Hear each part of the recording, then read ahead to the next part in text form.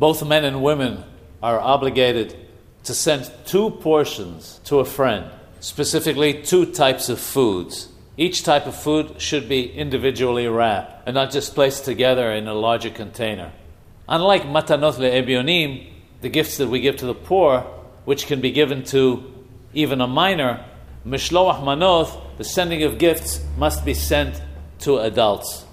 And Abel, one who is a mourner in the 12 months of the passing of their father or mother, is obligated in the sending of Mishlowah Manoth.